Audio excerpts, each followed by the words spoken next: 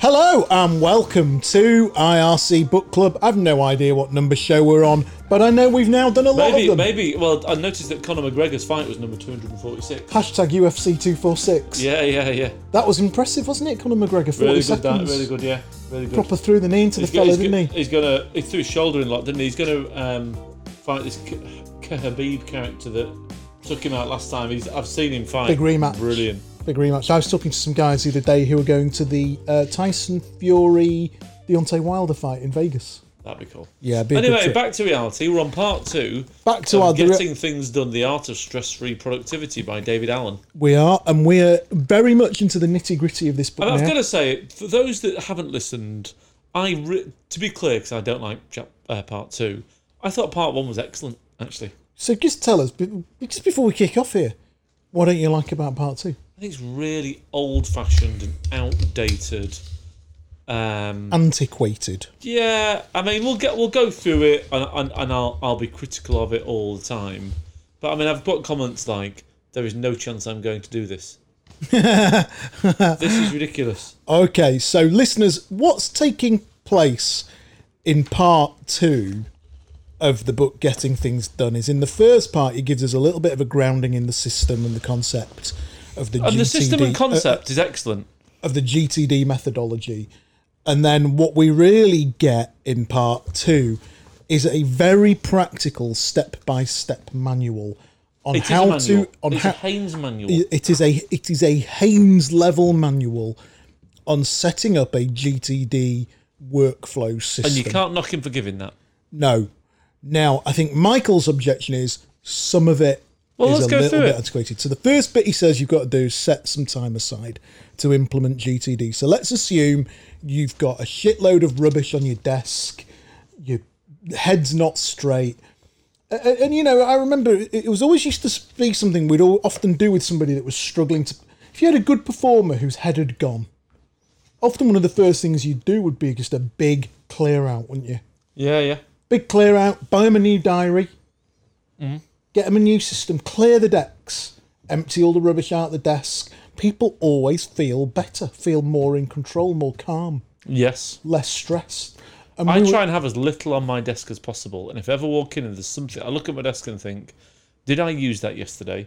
If the answer is no, I take it off my desk. Does it serve me? If the answer is no, I take it off my desk. Fair play. You do a very minimal desk, don't you? Yes. So the first thing he Norwegian. does is he says you set aside time.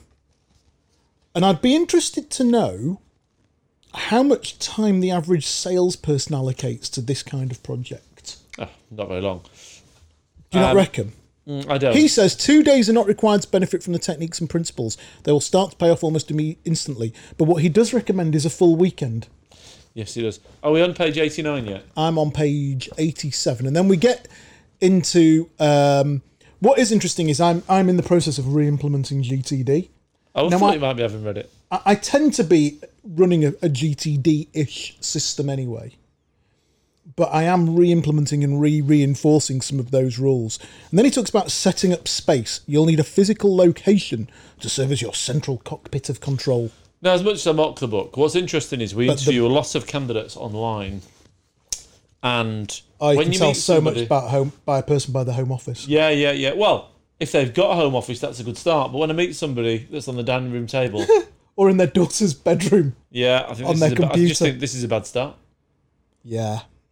Dining room table's a bad start. I think it's a bad start. I think very few of the high-performing salespeople work from the dining room table. A bad start for anybody above a specific level in the game. No, I completely agree. If you've not got a dedicated working space that is an office... No, I have met people who live in London who have got a corner of what clearly is their lounge, yes. But I know that that's definitely an office desk. It's a work space. Yes. They've not just put it on a coffee table. Yeah. If you're sitting, and I know somebody who sits on their sofa. Who was the geezer who sat on his bed, Pricey? Can't remember. You had a client in Leeds. It was a software company in Leeds. Can't remember. And the client used to refer to this particular sales guy as the idiot. Yeah, I can remember. He used to refer to this specific sales guy as the idiot. Yeah. And the idiot that he referred to used to sit. He used to call him, and he was actually sat on his bed on his laptop. Yeah. So chief exec used to Skype the call, the idiot, and the idiot would answer it, and he was sat on his bed. Sat on his bed with the laptop rested on his knee. I mean, that's a bad start. That's a bad start. He had a terrible track record. And he had a bad track record, and he was a bad salesman. Yeah. He had a bad attitude to work, didn't he? I'm sitting on my bed lounging about. So much of this, setting up the space, get an in tray. No, I'm not going to do that. Page 89. Absolutely no chance at all. But, actually having an office space, absolutely correct. I like this, an office space in transit. I sort of have this this thing that jumps into my imagination that David Allen drives around in a van. The inside of it, you decked out like an drives office. Around in a van with filing cabinets. This is the bit that I really disliked. Go on. Page 92. Let's assume you're starting from scratch. In addition to a desktop workspace, you'll need paper holding trays, at least 3, stack of plain letter-sized paper, pen, stroke pencil, post-its, 3x3s, paper clips, a stapler and staples, scotch tape, rubber bands, an automatic labeler, file folders, a calendar, a wastebasket, recycling bins, current tools used for data capture, organising, and to-do lists, including mobile devices, personal computers, and paper-based planners and notebooks, brackets, if any. I mean, it's very detailed, but yeah, this is where he loses me. And this is where he loses me a little bit. So he talks about plain paper, and we've sort of talked in the previous show about capturing stuff that's on your mind, and I totally agree with the GTD methodology of capturing shit that's on your mind, and the book's been a great prompter for me to really focus my mind back on capturing things that are on my mind, capturing the fact that I'd promised myself I'd steam clean some of the dirt in the grout in the bathroom. Just get a grout whitener. Right. Is it white grout? No, it's a bit darker and it just looks a bit grim. Really what you should do is you should really think about the grout pens. I don't think it's helping our listeners. Right, okay. So it's little things like that of not just walking past it and allowing that to take up psychic RAM, and actually making a note in a place tagged to a context called things to do in the house. I've got a house list. Things to do in the house of, because that's not a job really that Mrs. G should be doing. It's a sort of more manly job. Manly, that isn't it's it, Jonathan? Yes, cleaning the grout in your bathroom. That's a job I should be doing. Therefore, actually, it's in my list of. And what he's saying is, now I've literally, I was in the bathroom. All right, my phone was with me, but I actually took a photo of it. It's gone into an Asana task and it's been tagged as home. Right, I've captured it. Done. Fast. And now, on Saturday or on Friday, when I think, what am I going to do this weekend? I'll look at my list of home things. Right? What he is saying in the book, and he's pretty emphatic about, and I think he'll still argue the toss about when he comes on the show, and I've got to tell you, I'm going to argue back, is you'll use plain paper for the initial collection process. Believe it or not, putting one thought on one full-size sheet of paper can have enormous value. Most people will wind up processing their notes into some sort of list organiser, but by having initial thoughts separated into discrete placeholders versus one amorphous list, it makes it easier to wrestle it to closure later in the processing and organising steps. In any case, it's important to have plenty of letter-sized writing paper or tablets around to make sure capturing ad hoc input is easy. I didn't have a piece of plain paper in the bathroom. Well, you use toilet paper. I don't have a piece of plain paper in my car when I'm flying down the motorway. I don't have a piece of plain paper when I'm on the treadmill in the gym, which is actually where I do a lot of my best thinking, or whilst I'm working out. I do it whilst I'm wandering around with the dog. When I'm out and about with the dog, I do a lot of great thinking. When I'm walking in particular, walking has been psychologically proven to be incredibly good for creativity and thinking. And then we start getting into Post-its. Personally, I cannot stand the concept of Post-its. I very, very, very seldom use them. They just sort of get lost, rubbish. And then the idea of putting things into files and labelling files. It's just old-fashioned, that, isn't it? He should have rewritten that chapter. Yeah. I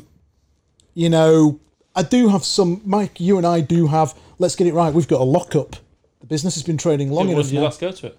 Oh, we never go to the lockup. The lockup is only there to satisfy... I go to it to put some of my Christmas decks in it. Do you? Yeah. We've got this lockup. Well, it's just got all the paper crap in it. Big yellow. You can't throw out. Yeah. It's got paper crap in it that we can't throw out for HMRC. Yes. That's it. And none of it's really particularly filed, is it? That's and none of it's really particularly filed, is it? That's, if they want to come along and... Yep, there's the key. If they want to come along and give us some shit, they can have the key to the lockup and then, frankly, nick off, can't they? But paper stuff, really, I've got a bit of stuff to process later on today, stuff from the accountant, a couple of things I haven't done. Scan it on your phone and turn it straight into a task that's in an inbox, where you then look at it and ask yourself what it is and make sure it goes into an actionable pile. Fair enough. Chapter 5. Have you not finished on chapter 4? What else is there here? Do you need an organiser? The critical factor of a filing system. So, and this is where he's lost me a little bit. Yesterday, my wife blew a flat on the car. And he's talking about putting things in a file, labelling them and putting them in a folder and putting them away as paper. Yesterday, the missus blew a flat on the car. I needed the AA to come out pretty quickly. The flat blew in a very precarious place. It was actually very dangerous. It was pitch dark. She was on her own in the middle of nowhere. I needed to find the AA quickly and my AA membership number. I just went straight into my Evernote account and found it. Yep. I didn't go into a filing cabinet and go to A. It was just in there. At least a bit at the front, though, because it's AA. Well, actually, it was tagged as... There was a tag in Evernote called the AA. So, obviously, I immediately saw the tag, hit the tag button, and it showed me all the correspondence I've got to do with the AA. Anyway, come on, chapter 5. Unless you've got anything else to say about chapter 4. No, other than it's... What I don't want, and I'd hate for a listener to not implement GTD or to not pick this up because you and I are pasting this part of the book, which is a little bit antiquated. That would be a shame. Let's be clear, I won't implement GTD. But a lot of what you do is GTD without you realising it, except that you have a more modern twist on it and it's your own workflow. I don't necessarily. Because you capture everything that's on your mind and you file everything for reference accurately. I know, but and you know where everything is. You could say that about any system, couldn't you? Nero House system's the same as that.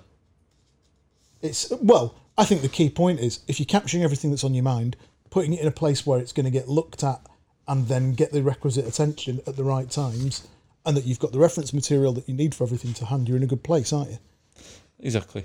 His point is, until you've captured everything that has your intention, some part of you will still not totally trust that you're working with the whole picture of your world. And he's absolutely right. You can only feel good about what you're not doing when you know everything you're not doing. Which I get. Yeah. And then what he's also talking about is pulling together things like reference material and supplies and capturing it all together. And literally, he's talking about walking into your home office and putting everything in the office in your in tray. More or less. No, not more or less. That's what he's talking about. Literally physical stuff. Because let's get it right. I'm looking in my home office at the moment. It's little things like I've got a broken camera in a drawer. He'd say, "What are you doing with that? What is it?" You see, he goes on, doesn't he, to say that he coaches people. And he would say when he coaches people, he'd get that camera and he'd say, "Well, what is it? What's the next physical action?" Well, actually, the next physical action is to get it fixed. Well, what are the key physical actions to get that camera fixed? He would say it's a project, though, wouldn't he? He'd say, well, that's a project. That's a 3 or 4 multi-step project. You need to get a box in which to post it, find out the cost of the postage, find out who you post it to. He'd say it's a multi-stage task, isn't it?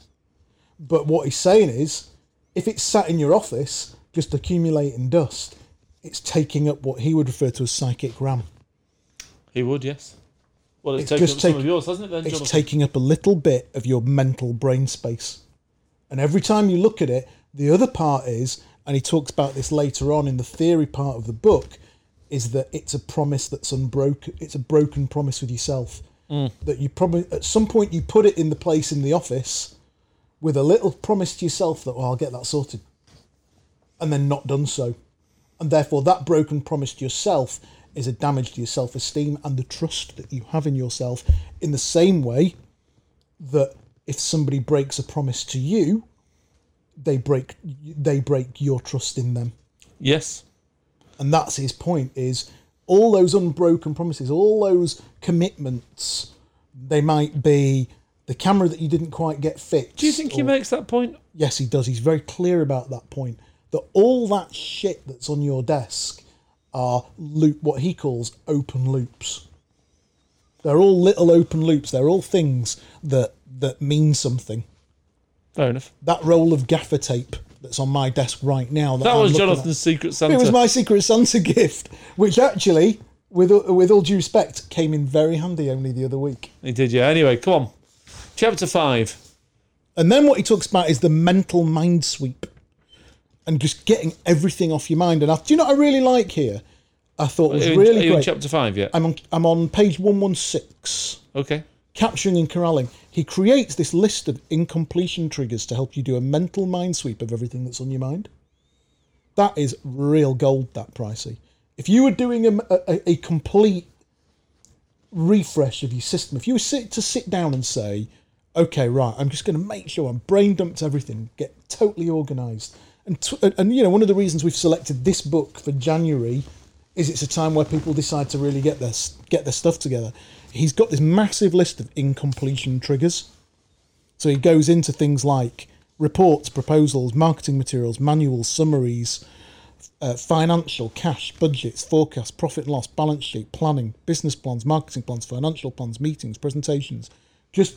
And there are pages of things to ask yourself about that are on your mind that you can use as incompletion triggers. And I think that's actually a fabulous little list, that. If you went through that and asked that, you'd just come up with a million things that were on your mind that weren't in a system. And the whole point of the GTD system is, if it's on your mind, it's stopping you from thinking clearly and being creative. Well, I don't necessarily agree that's it. It is. That's the whole point of the whole system. The brain is for thinking, not remembering. That's Why the whole did they point. put that then in the book? Because it didn't say that anywhere in the book. Well, you're adding that to it to be kind to him. He has never said that in this book. No, he hasn't. But if you know the David Allen concept, if you, for example, on the Tim Ferriss show, and if you do and this is my point about the book, is it should be 56 pages long. Why did he say that in the book? It should open up because that is you being. I agree with you. The brain is for thinking, not remembering. But he has not said that in here. No, I'm more succinct than him. Which is surprising. But it is, and that's the point of GTD, is your brain is for thinking, not remembering. If you're remembering, you aren't thinking. And if you ain't thinking, you ain't creating. And if you ain't creating in the modern world, you ain't adding value. So the computers do the thinking, don't they? Correct. That's the reality. Or the computers will do the thinking for you. And then what he talks about is when you've corralled everything, absolutely everything. Excuse me, I've just got a little bit of a problem with this mic. When you've corralled absolutely everything... You should be writing that down on a piece of A4 paper. That is actually an open loop. That's an open loop that's going to frustrate you again, Jonathan. Because it's an open loop that has made me grumpy. And actually, it needs fixing. Look at that. For those of you watching in black and white, Jonathan's currently getting very grumpy with his microphone. So let's get to chapter 6. Right. I'll just talk for a bit because Johnny's going to sit there getting angry. Because this friction arm is not acting like a friction arm, is it? Well, it's frictionless. Yes, it's a frictionless friction arm. So chapter 6, clarifying getting into empty. Yes. So the basic point about this is... You've got everything in your box. Is once you've looked at all your, what he calls stuff, which is fair enough. Open loops. Once you looked at all your stuff, once you've done it all, you'll feel pretty good. And he's talking to you about how to get through and process the things in your stuff. So you've got a massive pile of stuff in your tray now. Yeah, you've got a massive pile of stuff in your tray. Massive list. And he's saying, how do you get through it to get to it all been done? And at that point, the workflow that we talked about on page 37... It's the same diagram, isn't it? It's exactly the same diagram. Yeah. And it's a good one, page 123. You know, in so many ways... He should have had this diagram in the first 5 or 6 pages and explained this diagram. I'd have bought the system a lot more then. Well, actually, I've got the Getting Things Done workbook in my laptop bag. And if you're listening and you are serious about getting organised, I think I'd recommend going on Skillshare. There's a 1-hour course with, I think... Dave, or on Udemy, you could do the 1-hour video course of Getting Things Done with David Allen. And then I would recommend buying the GTD workbook and working through the workbook. It's much clearer. Okay. Much clearer and I think much more powerful, actually. It's a really good So this whole workbook. chapter is talking about the processing decisions, which, I mean, we can talk about in pieces if you want, but... And then what he's saying is you take each item and you ask yourself, what is it? What is this? Can I action it? And is it... I mean, page 131. Yeah. Can I action it? And what is Whenever the you next come across action? something you want to keep, make a label for it, put it in a file folder, and tuck it into your filing drawer. Yeah. I think if he was going to update it, he should have thought a little bit about that. Yeah. Really. You know, 99% of the stuff that arrives in my way is digital. When do you ever get a letter? Letters at home, I don't even bother opening them. What's the point? The only ones I open are the brown ones because they're tax ones. Apart from Barclaycard, who send the junk mail in a brown envelope. Yeah. Smart, that. You know, you look this morning, I've come in and I've processed everything that was in my inbox right down to inbox 0, which we'll talk about under separate cover as part of this book. Because I know you're not an inbox 0 guy, are you? No, I don't see any point. What's the point? So I've inbox All my 0. emails are red, though. I've inbox 0'd everything. Literally, my inbox in my emails is 100% empty. And all I do, if it's referenceable, is I've just got an Evernote button in Outlook. Hit Evernote, tag, done. Seconds.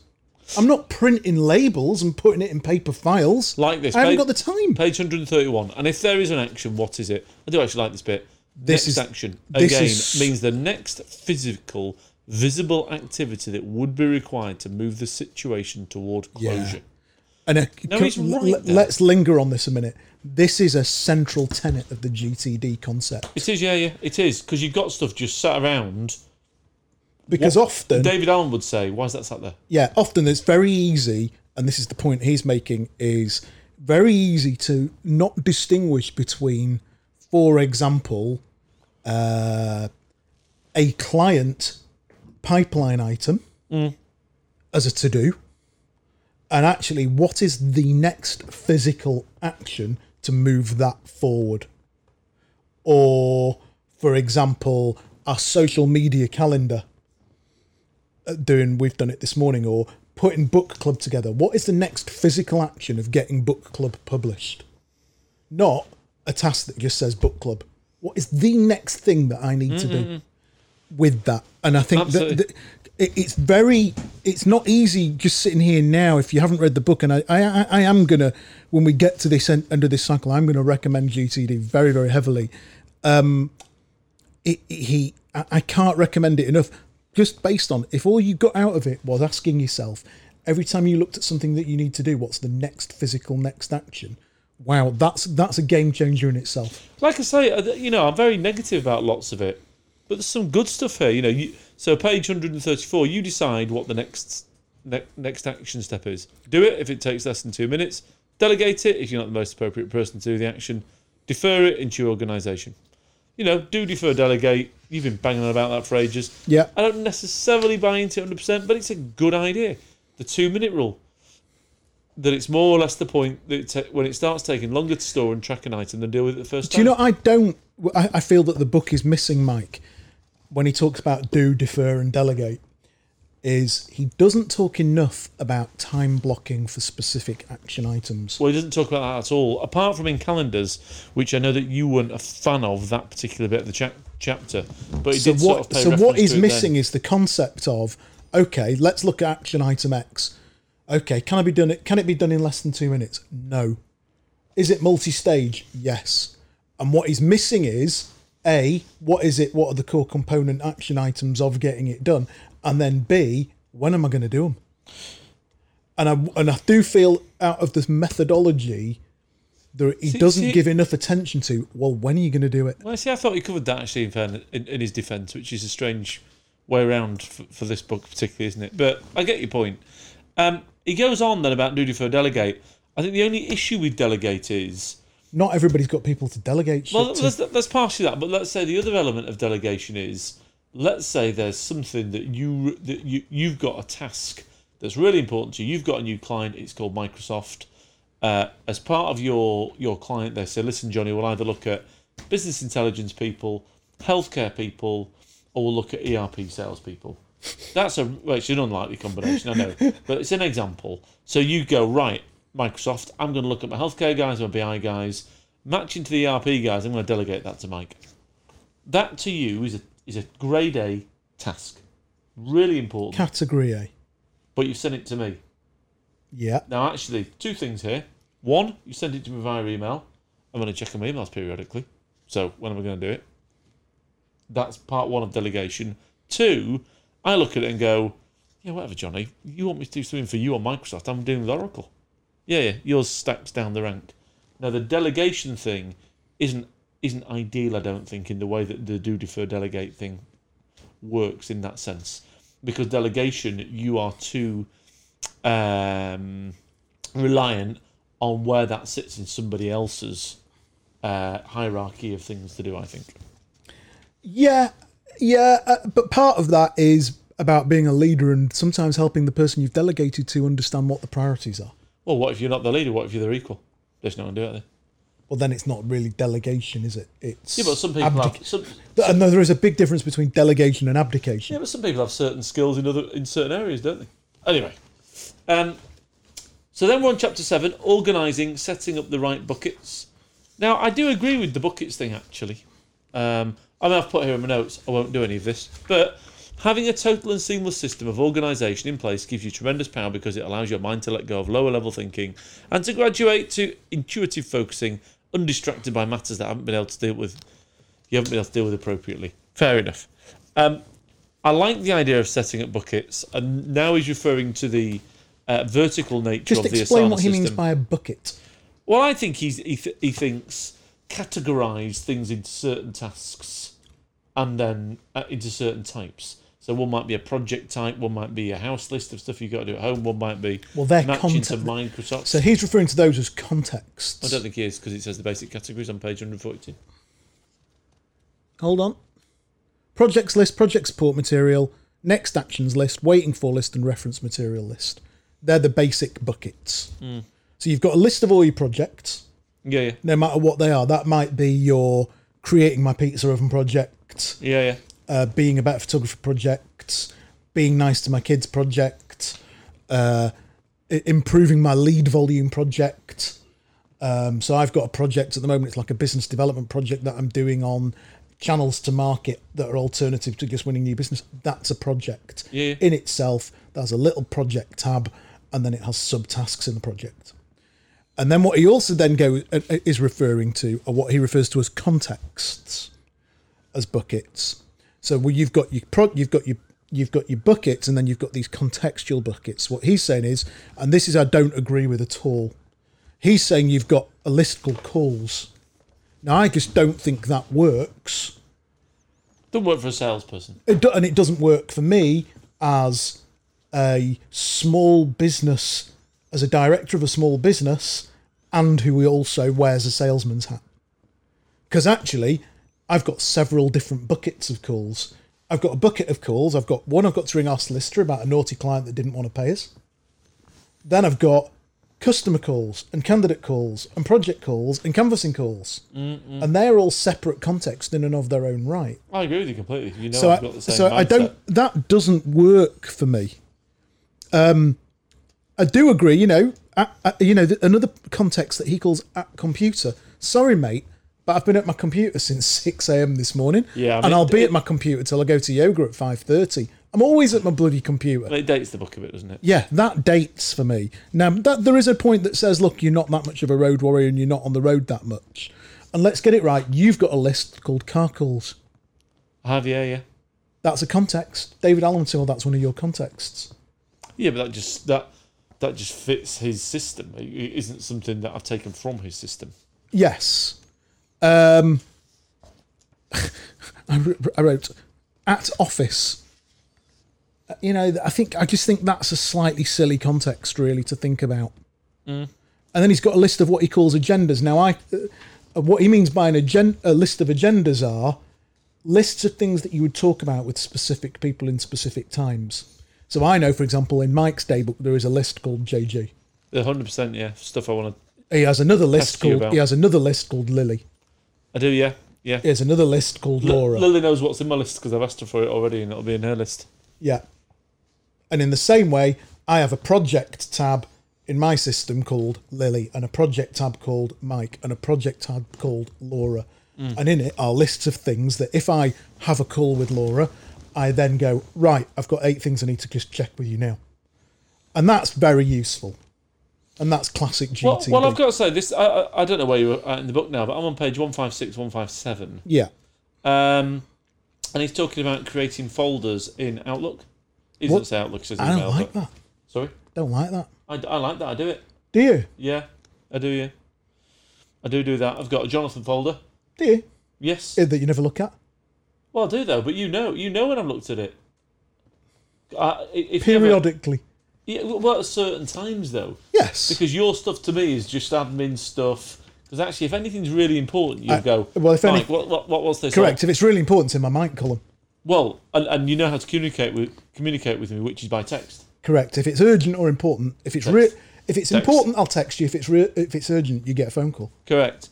But I like the idea, and what he's talking about here is, it's worth reading, actually, this bit. It's a funny thing to say, isn't it? It's worth reading this bit.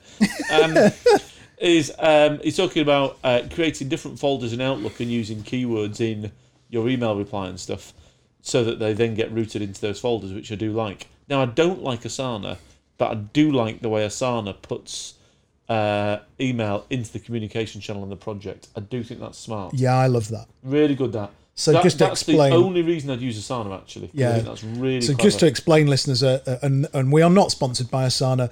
Well, I'm definitely not. But in an Asana, I could create a task. For example, ask Mike about agreed dividend bonus, as an example, and then in that task, in the comments box, I would go at Michael.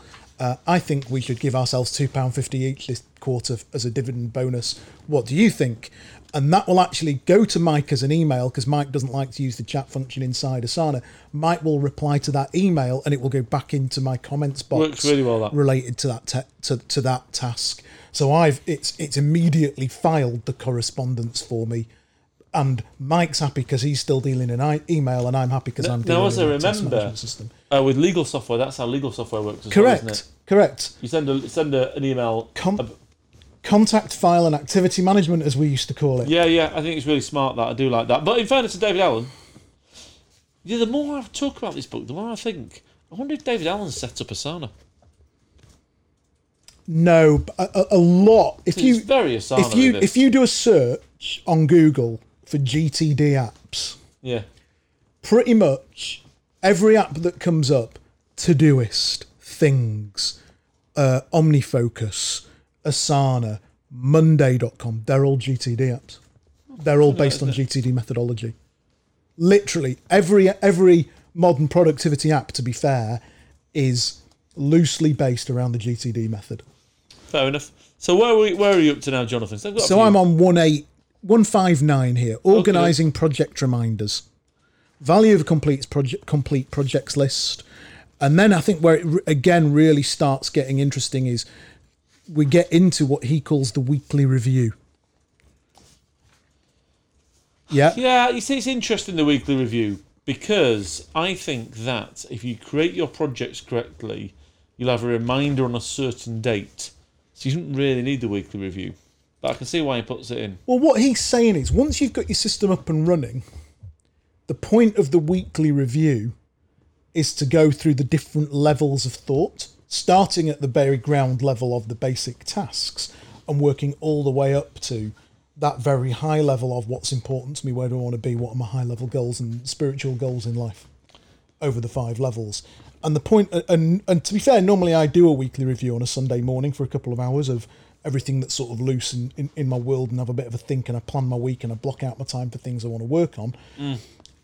Funnily enough, I've done it this morning because yesterday I spent time A, finishing off reading this, and B, running around after a load of family issues that all sort of cropped up as emergent. That notwithstanding it, I think that's very powerful. And something that, again, I think is really interesting in the book itself is how comprehensive he goes. Yeah, I mean, you can't process. knock him. He gives you a system. You know, literally into using contact managers, which contact managers to use, how to set up a reference system. But some of that is very dated. I really do think the concept of, how to file and do general reference this filing. guy clearly was putting stuff in a filing cabinet. Yeah. Page 171, organising non-actionable data. Interesting, one of the biggest problems with most people's personal management systems is that they blend a few actionable things with a large amount of data and material that has value but no action attached. See that a lot. Yes. A lot. And you can drown in that stuff, and before you know it, nothing's got done. I've got a pal, when you know him, that, and you're involved in it, there's a little sort of small project. He sends me so much crap, it's unbelievable. What about that project? Yeah. I'll sort that out. Pages. We'd have to sort anything out, Jonathan. Pages and pages and pages. And I think to myself, that must be how he lives his life. Just storing all these documents for no real reason other than, well, that might be important, I'll store it. But there's no action on any of them. I don't think he's read many of them. Just documents. Yeah, exactly. Anyway, then we got about libraries and archives, blah, de, blah. Yeah, and then triggers for activating projects. Page 180. Okay. Lists of events. So what he's talking about here is the danger of what he calls hold and review files and piles. I think that's what you're referring to there with your mate. Yeah. Oh, I've actually underlined this. If you have a project that you don't really think about, but it deserves a flag at some point in the future, you can pick an appropriate date and put a reminder about the project in your calendar for that day. It should go in some day-specific versus time-specific calendar slot for the things. See, I do that. What do you think of the tickler file, Mike? I think that... Just explain to our listeners what is being referred to as a tickler file. From the title, really. I think that when I'm retired and I have time for a tickler file, I might have one. So just explain what one is. I quite like that. He's saying they're sort of non-actionable items that you just need to keep an eye on, really. So what he's saying is a tickler file is if you've got something and it's not really important until May, you put it in the tickler file, and the tickler file, you should have a file called May. And on the page, there is actually a picture of several file tabs. I'll hold it to the camera for those of you watching. Yeah, for those of you watching. So there is a picture of several file tabs in which you would tickle along said task and put it into the May folder. Now, respectfully to David, Mike and I, when we first started in recruitment, that's what you would do with a contact. So if I rang Bill Smith at IBM and he said, call me back in May, he'd go into the tickler file until May. I do believe modern technology has superseded that somewhat, and that one can file it. So, for example, using the system I use currently, you can there's a little button where you can just say, listen, come back to me in May, mate. And it will turn back up in May. Absolutely. Come on, we've got to keep on the road here. Chapter 8, reflecting, keeping it all fresh and functional. I do agree with that. He's talking about, I think it's a good chapter. If you're going to use this system, you should keep it working. You'd take your car for an MOT. Yes, and you'd correct. If your system's working, it'll work. It'll only work as well as you make it work as well. It is the reality. And whilst I'm not going to do it, if you are going to do it, he talks about the weekly review and like I say, he's very clear, isn't he? What is a weekly review? Get clear. He tells you actually how to do it. And I've put here in his system, it's all fine, and I'd do it, but I'm not going to use his system. But you do use the system. I don't use. You use large. There portions. are similarities between my system and his system. But yes. I've never copied one of his bits system. There are large overlaps. A lot of it's common sense.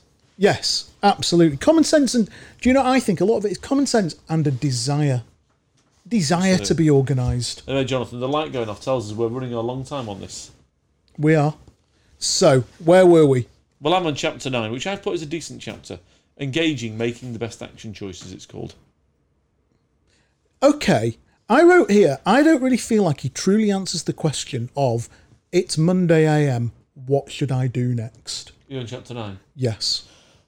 Well... What should I do right now with my time? Yeah, but he said you've got a good model for choosing the actions at the moment, which is, what is the context, time available, energy available, and priority. No, I think that's a good decision matrix, that. If you looked at the context, the time available, the energy available, and the priority. Yeah, okay. So I think that's a good way of doing it, that, isn't it? So at some point this week, I have got to phone the Platelet Donation Society. Now, I am not going to do that at 10 o'clock stood at my desk. No. But I might do that when I'm on the train down to London. Yes. So you think about the context, time available, energy available, priority. For example, if you've got an accurately created lunchtime context list of lunchtime issues, then if it's lunchtime, you'll do your lunchtime tasks. Exactly. If you've got an accurately curated list of phone tasks. Well, I mean, this guy's right. If you have travelled to meet a client at her office and on arrival discover the meeting will be delayed for 15 minutes, you will want to refer to the calls list for something you could use your time productively. Your action list should fold in or out based on what you could possibly do at that time. He is right. It's about using your time effectively and filling it with the right stuff. 100% right. Yeah, it's like I said earlier, though. I would have liked, and I can't wait to get him on the show. Energy available. This is also excellent. You can't knock that. No, and that's a really useful one. So what he's saying is... He's saying when you're tired on a Friday afternoon, don't do stuff that requires your maximum... Correct. So what... Yeah, he makes a very strong point of actually working towards the available energy, but then still being productive when you're at low energy. And we do have fluctuations in the week of energy. Friday afternoon, I'm normally a bit tired. I don't know what you're like. I'm absolutely fine. Absolutely, because you're just a superior being to me. That notwithstanding...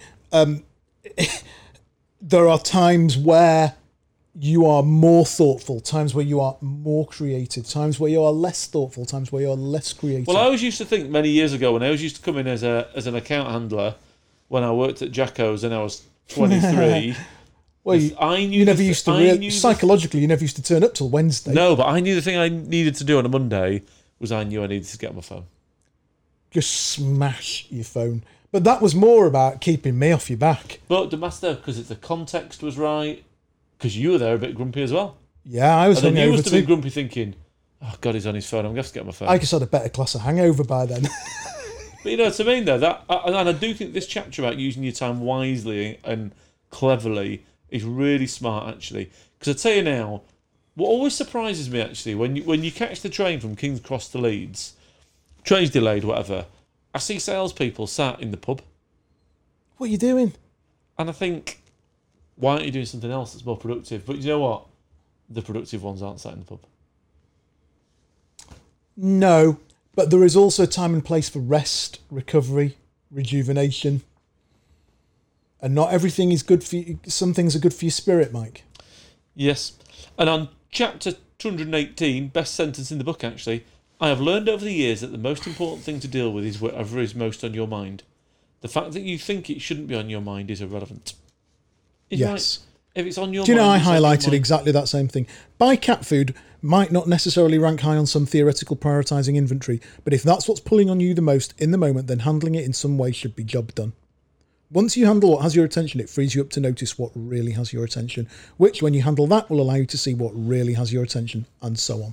Exactly. And it is so true. And then what he talks about are the multiple levels: ground, Horizon 1, Horizon 2, which is current job responsibilities, Horizon 3 to 5, which are lower levels, most have with actions, projects, and areas of responsibility.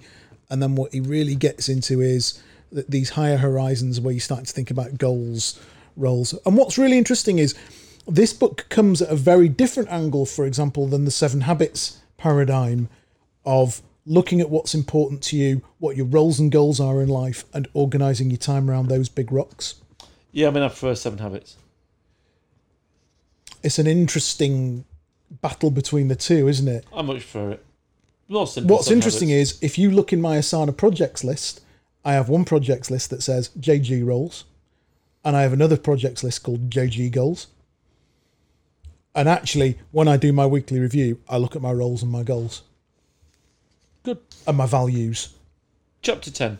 But what David Allen is saying is, you can't manage your time around values-driven thinking if actually you've got on the back of your mind that you've got to buy cat food. Yeah. I get it. That's his point. And then we're into chapter 10, which is getting projects under control, which I feel is a little bit of a reiteration of what we've already read. Yeah, I've put it here. Being reset. He talks a bit about using decent thinking tools, having good pen, using a whiteboard. It is very... let's detailed. Get it right. I bet you've got a mind mapping application that you use. Yeah, I have. Yeah, it's one of the few applications that I pay for, actually. MindMeister. Mine's called MindMup. MindMeister is the one I use. And sometimes when I can't think straight... I use it a lot, actually. If I can't think straight about breaking a project or a piece of work into different bits, I do mind map it. Use it a lot. Yeah. And then that's the end of part 2. And then we're into part 3, really, I think, which we should just quickly skip through now. Part 3... This is going to be a long show, Johnny. It is. Okay. But in reality, part 3 kind of takes us all the way home. So part 3, listeners... It's all about the key power of the principles. So this is, in many respects, the theory behind it. It's the theory behind it. He should have started with it. You know, the personal benefit he talks about. Yeah. You know, he talks about the source of negative feelings. The sense of anxiety and guilt doesn't come from having too much to do. It's the automatic result of breaking agreements with yourself. And what he talks a lot about here is the concept of not getting stuff done and having things that are open loops. Each open loop is an agreement you've got with yourself. Correct, yeah. And that open loop might be the box of batteries on your desk that you promise yourself you put in your drawer. But not having done it for 3 weeks because you've left it on your desk is an open loop and an agreement you've broken with yourself. Absolutely. As an example. And then what he talks about is what you can do with those agreements. And that's all useful stuff. And the importance of making that complete inventory of what you're doing. He talks about completing the agreement. Now, I use Google Tasks for my personal stuff. And he says, of course, another way of getting rid of the negative feelings about your stuff is just to finish it. And I've got to say, there's something very nice about clicking the box on Google Tasks going, complete. Yeah, there is. Complete. It's done that. You feel good about the world knocking a task off your list, don't you? You think, yeah, I've completed it. That's good. Absolutely, you always feel good about knocking a task off your list. I like this bit. Why bright people procrastinate the most. Did you read that? Yeah, I didn't agree with that. That was nonsense. That they get more neurotic and almost think too much rather than doing it down. Nonsense, Well, he's saying it's backed up by science. Well, it's interesting because he goes into a lot of science. Yes, he does. And what he goes into is the cognitive science behind the basis upon which he created the GTD. What's interesting about this on page 251, I need to trust that any request or relevant information I put in an email or voicemail in a conversation or in a written note will get into the other person's system so it'll be processed and organised soon. What's interesting with Gmail now is if I send you anything, any email from Gmail that has a question or action in it, Gmail automatically reminds you in 3 days. Wow. I know you don't use Gmail much, but I use it all the time. No, my Gmail is literally for junk. And no, it says Gmail. Junk and personal procurement. That's a recent thing. That so if I send to you, an email saying, do you want to go to the pub? If you haven't responded to that email in 3 days, that'll remind me you haven't responded. That's cool. Well, good that, isn't it? Really good. That's in Gmail. That's really cool. I rate that. And then he goes into the power of natural planning, shifting to a positive organisational culture. It is all useful stuff. And then he talks about GTD and cognitive science, which is all worth reading. Distributed cognition, and there's some really interesting stuff in here. How is it all relevant to GTD? Relieving the cognitive load of incompletions. And he gives some really good theory. I think one of the bits that he talks about here that's very valid is what he calls flow theory. And the concept of being in flow.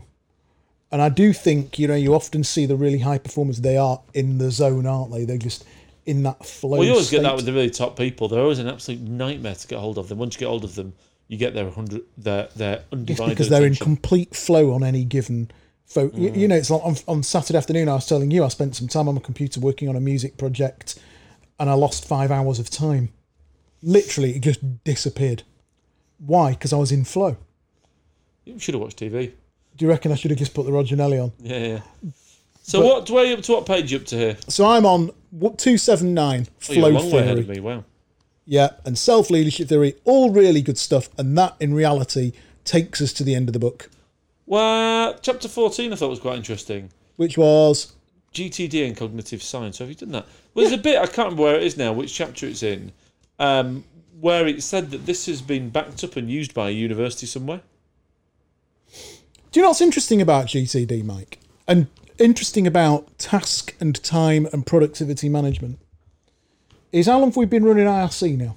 Oh, ages. Ages. We've been at it a while. We've had some good employees, we've had some bad employees, we've had some amazing, stellar employees. We've employed different people over the years. People come, people go, people stay a long time, people don't. I would say the vast majority of the people we've hired have been of graduate age. Yes. Probably 85, 90%. Something that never ceases to stun me is how when the people arrive, they have no grounding, irrespective of the fact that they're 40 grand in the hole on university fees, topped up to the eyeballs with student loans. They've got no grounding, training, understanding or skill in simply managing their own. I agree with that, but what frustrates me about time management, actually, not necessarily this book, is time management is just dead easy. Get a system, be strict and stick to it and don't get distracted. And actually the snowflakes get distracted. That's their number one problem, really. Because we're in that distraction economy. Yeah. It's a bit like playing golf, I think. Which is, when you watch somebody play golf and they address the ball and they're not stood correctly, I always think, why aren't you stood correctly? Tiger Woods doesn't stand like that. Just stand properly. Stand properly. Because if you don't stand properly, you're never going to hit the ball right. But you see, so many amateur golfers don't stand correctly at the ball. And literally, unless you've got some physical impediment... Grip the club right, stand properly. Put your hands around the club correctly. Why don't people do it? And it's a bit like time management, which is, without doing it, people are setting themselves up to fail. Yes. Irrespective of whether it's David Allen or Stephen Covey or whoever. And do you think the different systems matter, or do you think what's more important is having a system? I think it's having a system. Having a system. I don't like David Allen's system. Doesn't matter if you swing the club like Lee Trevino, as long as you swing it the same every single time. Yes, but you're making it harder for yourself. If you're trying to copy a swing and a stance, you won't copy his. No. If I was trying to copy a swing and a stance, I'd copy Luke Donald or Paul Casey. Nice, straight. Dead straight stance. They're not swinging the arms off it. I'm not going to try and copy Bubba Watson. So you go for the most solid, simple swing to copy. And I think you go for the most solid, simple thing. Anyway, getting things done. For me, yeah, it's 5 out of 10. I know you're going to give it high because you really like it, but... I'm not. I'm going to give it 6 out of 10. I think you score it much more highly than that. I'm going to give it 6 out of 10 with a few caveats, listeners. And the 6 out of 10 with the caveats are, you've got to read it. But because some of it is a bit antiquated from a technological perspective, he loses 4 marks. But actually, particularly for a book that's been revised in 2015, I would, if somebody rang me today and said, Johnny, you know, I get quite a lot of email pricey about book club, a lot of email about. I don't get any about it. I get loads. People asking, what was that you mentioned on the show, and what was this, and what was that? If somebody messaged me on LinkedIn next week and said, right, I'm disorganised, I'm going to get on top of it, what am I doing? Stephen Covey or GTD? Covey would win 10 times out of 10 for me. I would say... I'd actually choose Nir Eyal over David Allen. I would say you've got to combine the two, because you've got to learn to think about your projects a bit better. You've got to learn to think about your next actions a bit better. What I feel is missing from GTD is, 1, he's technologically miles away. 2, I feel that it's missing the concept of planning the day. He doesn't really get to the nitty gritty of, it's Monday morning, what are you going to do next? I think he did cover that all right, actually. And at some point, I think you have to prioritise projects. You have to actually say, that's more important than that. Yes, I do agree with that. At some point, you have to look at a project and go, that project's more important. That project's urgent and important. That project's important, but it can wait. Yeah, he doesn't cover that. And that project, I'm therefore going to spend between 2 and 4 p.m. on tomorrow. And between 4 and 6 p.m, I'm going to spend some time on that. And he doesn't talk enough about blocking time out of your diary to get stuff done. What he does talk about is getting it all in a place where you can contextually work on it. But I think in the universe you and I live in, that's not necessarily great. So my advice would be to a listener, would be to read both and create a system. But what I do think is really missing for me, where he loses the 4 marks, is 1, some of the antiquated technological references, and 2, there's just not enough allusion to blocking stuff out your diary so that it happens. Fair enough. And that, listeners, is the end of this show. We've only done 2 shows on this book. David is joining us in a couple of weeks, so we will reprise this book as a conversation item, as he will be the guest on Book Club. I think that's a few weeks away, isn't it, Lily? So what we're going to be doing next week, and next week's show will be... Show 1 will be, Michael is going to bring in 5 books that have really influenced his career. Okay. And the week after, I'm going to do the same. And then we're next after that, the book that we're doing, and everybody can look out for it as soon as it's ready, will be Mark Hunter's new book, which is called Lily. Oh, Lily doesn't know. It's Mark Hunter's new book. He is the author of High Profit Prospecting. He's got a new one coming out. It's that new, Mike, that we're getting PDF pre-release copies. And obviously, by the time we've reviewed it on Book Club, everybody else can go out and read it. Sounds good. So thank you very much for listening, and goodbye.